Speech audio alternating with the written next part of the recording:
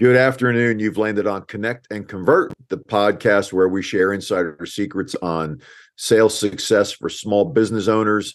I'm joined, as always, by my expert companion, Dennis Collins. Dennis, how you doing today? Excellent. I hope you are, Dave. I'm doing really well. I have to say, when I saw the topic of today's episode, I had to really think hard if I've ever been a victim of that scenario. That's a good word, victim. Yes. Well, have you ever bought an HVAC system, a new roof, plumbing, electrical remodel, and ever done any of that? I have, and at the same time, I think that the only thing that I place where I thought that this would work on me would be in an emergency. Like a tree fell on my roof and the water's coming in and somebody's got to fix it now. And I call a couple of friends, do you know somebody? And then all of a sudden a couple of roofers are calling me and I'm going to probably take the first one who's going to fix my problem. And at the same time, to me, this goes against so much what you've done over your career. Because to me, the one call close, there's no rapport developed, no relationship, trust building, etc. But this is still a technique that's used out there. Well, again, I would say this in response to what you just said. Yes, a lot of practitioners of one call closes don't spend the time to build the rapport, to build the trust. They go right into presentation mode and say up or down. Are you going with this or you're not going with this? This is my best shot. Okay. And I want to talk about the other side of that today. Okay. Right. What's the other side? There's another side. Okay. So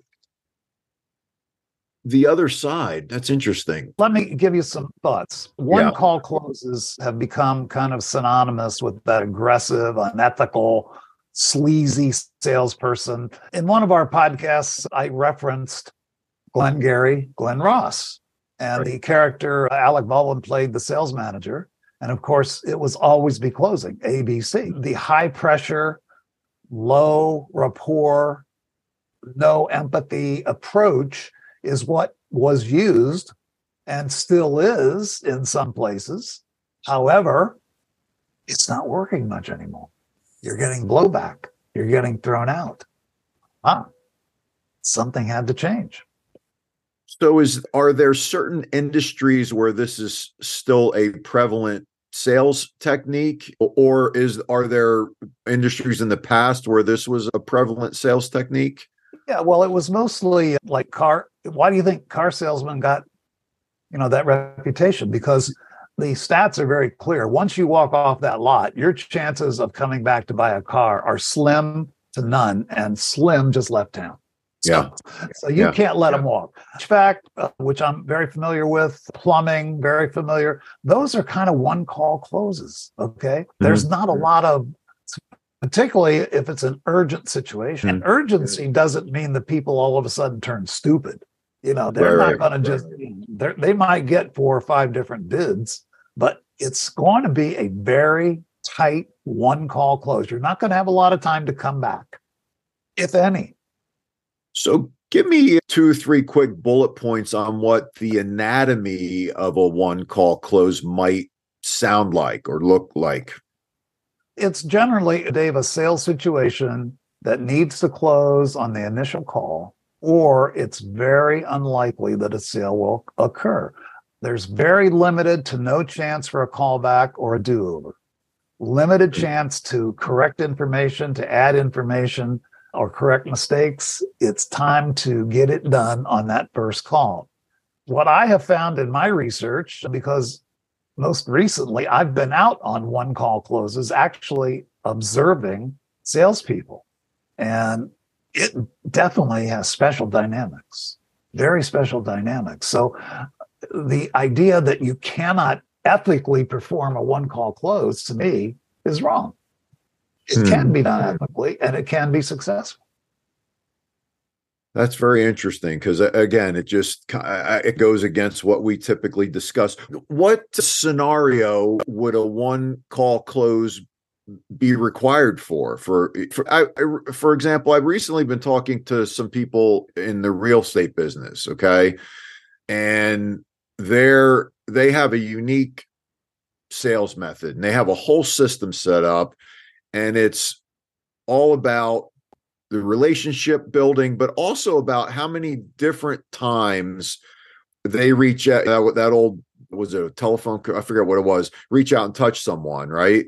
And they talk about all the various methods that they do before they actually ask the person for the business. And that's a longer cycle sale, right? Yeah, right. I mean, so where would this one call close come into play? You know what? Because to me, it's, think of it as a compressed sales cycle. Okay. Instead of all those touches, and if you read all the literature, you have to have 7 touches before they're going to say yes. Well, guess what? On a one call close, you don't have 7 touches. You got 7 minutes, the way I see it.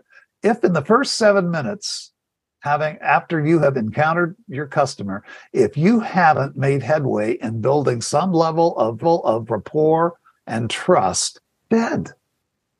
It's not going to happen. And you say, how the heck can you build trust that fast? Well, I have some answers to that. Okay. So the first 7 minutes. So that tells me that this is a longer call than I'm thinking about right now. I mean, could be. Yeah.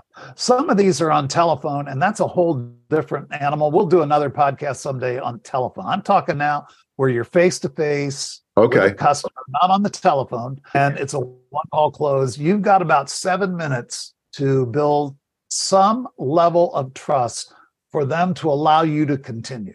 Is there any science behind that 7 minutes? What's that magic number? Well, the science actually says 7 seconds. That you have 7 seconds to get a good first impression. Right. I extended to 7 minutes because in one call close, you do have some time at the beginning of the call to set the table. Mm-hmm. 7 minutes may be a little too long. 7 seconds is way too little. I tried an experiment the other day with some actual salespeople, and I told them in 2 minutes. I gave them an exercise. You've got to build trust with me in 2 minutes. 2 mm-hmm. minutes. And of course, they all said, that's impossible. I said, no, it isn't. Set the timer. Go. Guess what? Most of them did a pretty good job. So this obviously requires some skill and some coaching and some rehearsal. This is a highly skilled person. You cannot send the new kid on the block who doesn't know anything about people and anything about selling on this call. This requires someone who has experience and who is highly trained and has a defined sales process. I'm a big proponent of defined sales processes. Some people say, oh, my sales process is I fly by the seat of my pants. I'm random, whatever hits me. Good luck. Will not close a lot of one call closes. In fact, I'd be surprised if you'd close any. So a lot of people push back at that defined sales process. I don't want it's not a script, it's a framework. Okay. But if you skip any steps in that framework, there's a strong chance you're going to get a no sale. So talk about the coaching part of that a little bit, because as you said, you're not going to send a newbie out on one of these calls. And at the same time, those newer folks or less experienced folks at some point are going to have to get proficient in this particular skill. So talk a little bit about the coaching behind that. We've talked a lot in these podcasts about 2 concepts: deliberate practice, mentoring, and coaching. I don't usually make definitive statements like this, but I'm going to make this one. Without deliberate practice and without coaching, you cannot master the one call close. It is a very highly specialized type of sale. And if you're not being coached or mentored, and if you're not getting feedback and practicing at the edge of your capabilities and not skipping steps, when I listen to recordings of salespeople who are supposed to understand one call close, right, and they skip 3 or 4 of the steps in the sales process. You can't skip steps in a one call close. You have to hit every point in your own language, in your own way, not scripted, But each one, I give you a framework and you need to follow it in a one call close. Yeah. I mean, I've been coaching young people for 32 years now. A lot of what I do is modeled off of my high school basketball coach, because he was the first coach I ever had. And I started playing competitive sports at 7 years old in Little League. But he was the first coach I ever had that actually taught what he wanted done instead of telling you what he wanted done. And so when I'm coaching my young ladies, I feel like a teacher, not so much. The coach only comes out on game days. The rest of the time, I feel like I'm a teacher. And most of the kids so I work with 13, 14-year-old freshman level kids. And most of them coming up through youth ball, when they get to me, I can tell day one what kind of instruction they've had prior to reaching me, and how much, remedial work I might have to do to get them to where I want them to be or where they need to be. So I'm sure you've seen that as well. And I want to key on something. Yeah, I want to key on something you said that's very important. One of the ways that we humans learn is, and I think the quickest way, not only through deliberate practice, that builds skill, but when you're trying to teach someone something new, let's say, show them, demonstrate it, have either you demonstrate it or have someone who's very good at it demonstrate it. Okay. Mm-hmm. Then have them do their own version, and they're going to stumble and fall, and that's okay. It's safe. Stumble and fall, and then let them correct, do it again, deliberate practice. And then the final part of that is let them teach it. Let them show someone else, maybe who's new to that technique. Let them show those people how to do it. That's when you really learn something. Sure, absolutely. So let's talk a little bit. You talked about the first 7 minutes. Okay. Yep. Let's talk a little bit more about how you might conduct a successful one call close, especially building trust. It's about the first 7 minutes, what I call the building trust zone. That's the 7 minutes at the beginning. Don't skip any steps. You've got to make instant rapport. You got to make a quick connection. I'm not talking about phony small talk. I'm talking about the concept. I'm here to help you meet your needs, to help you solve your problem, not to line my pocketbook. Okay. That is the goal of those first 7 minutes. Does that make sense? It does. And at the same time, it's like, how do you do that? Well, no connection, no sale. Yeah. We're going to do a podcast, and I don't want to give away too much because this is going to be one that I think people will really enjoy. And it's about the principle of influence called liking. We like to do business. We prefer to do business with people we like. And the people we like are the people that are most like us. They're similar to us. So how do we build rapport? Not through cheesy, that's a nice dog you have there, or how old's your pussycat, or whatever. That's cheesy. We're going to do a whole podcast on non-cheesy ways to build rapport, and it's all based on the principle of influence, reciprocity, and unity. 3 principles we'll talk about. All right. That sounds fair, because I was thinking of some non-cheesy ways to build rapport, or not. Go ahead. I'm just trying to think of what I might respond to if I were in the role of the customer here. So my family's really important to me. If he asked me a question about my family, that might be a sincere question about my family. That might be a good way to go. Absolutely. Maybe he comes in my home for this call and sees I have a set of golf clubs in the corner. Maybe he wants to ask me about hobbies, or maybe he's played a great course and that sort of thing. Or he knows what I do for a living and say, hey, I got a friend that does this. How's your business going? those. So I think the sincerity is important, right, of those questions.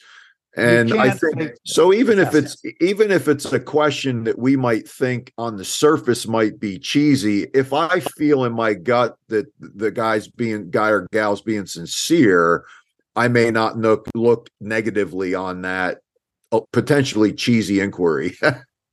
We're going to let you teach that session on non-cheesy rapport, because you came up with some great ideas, and we'll do that in the future. That's a question I get all the time.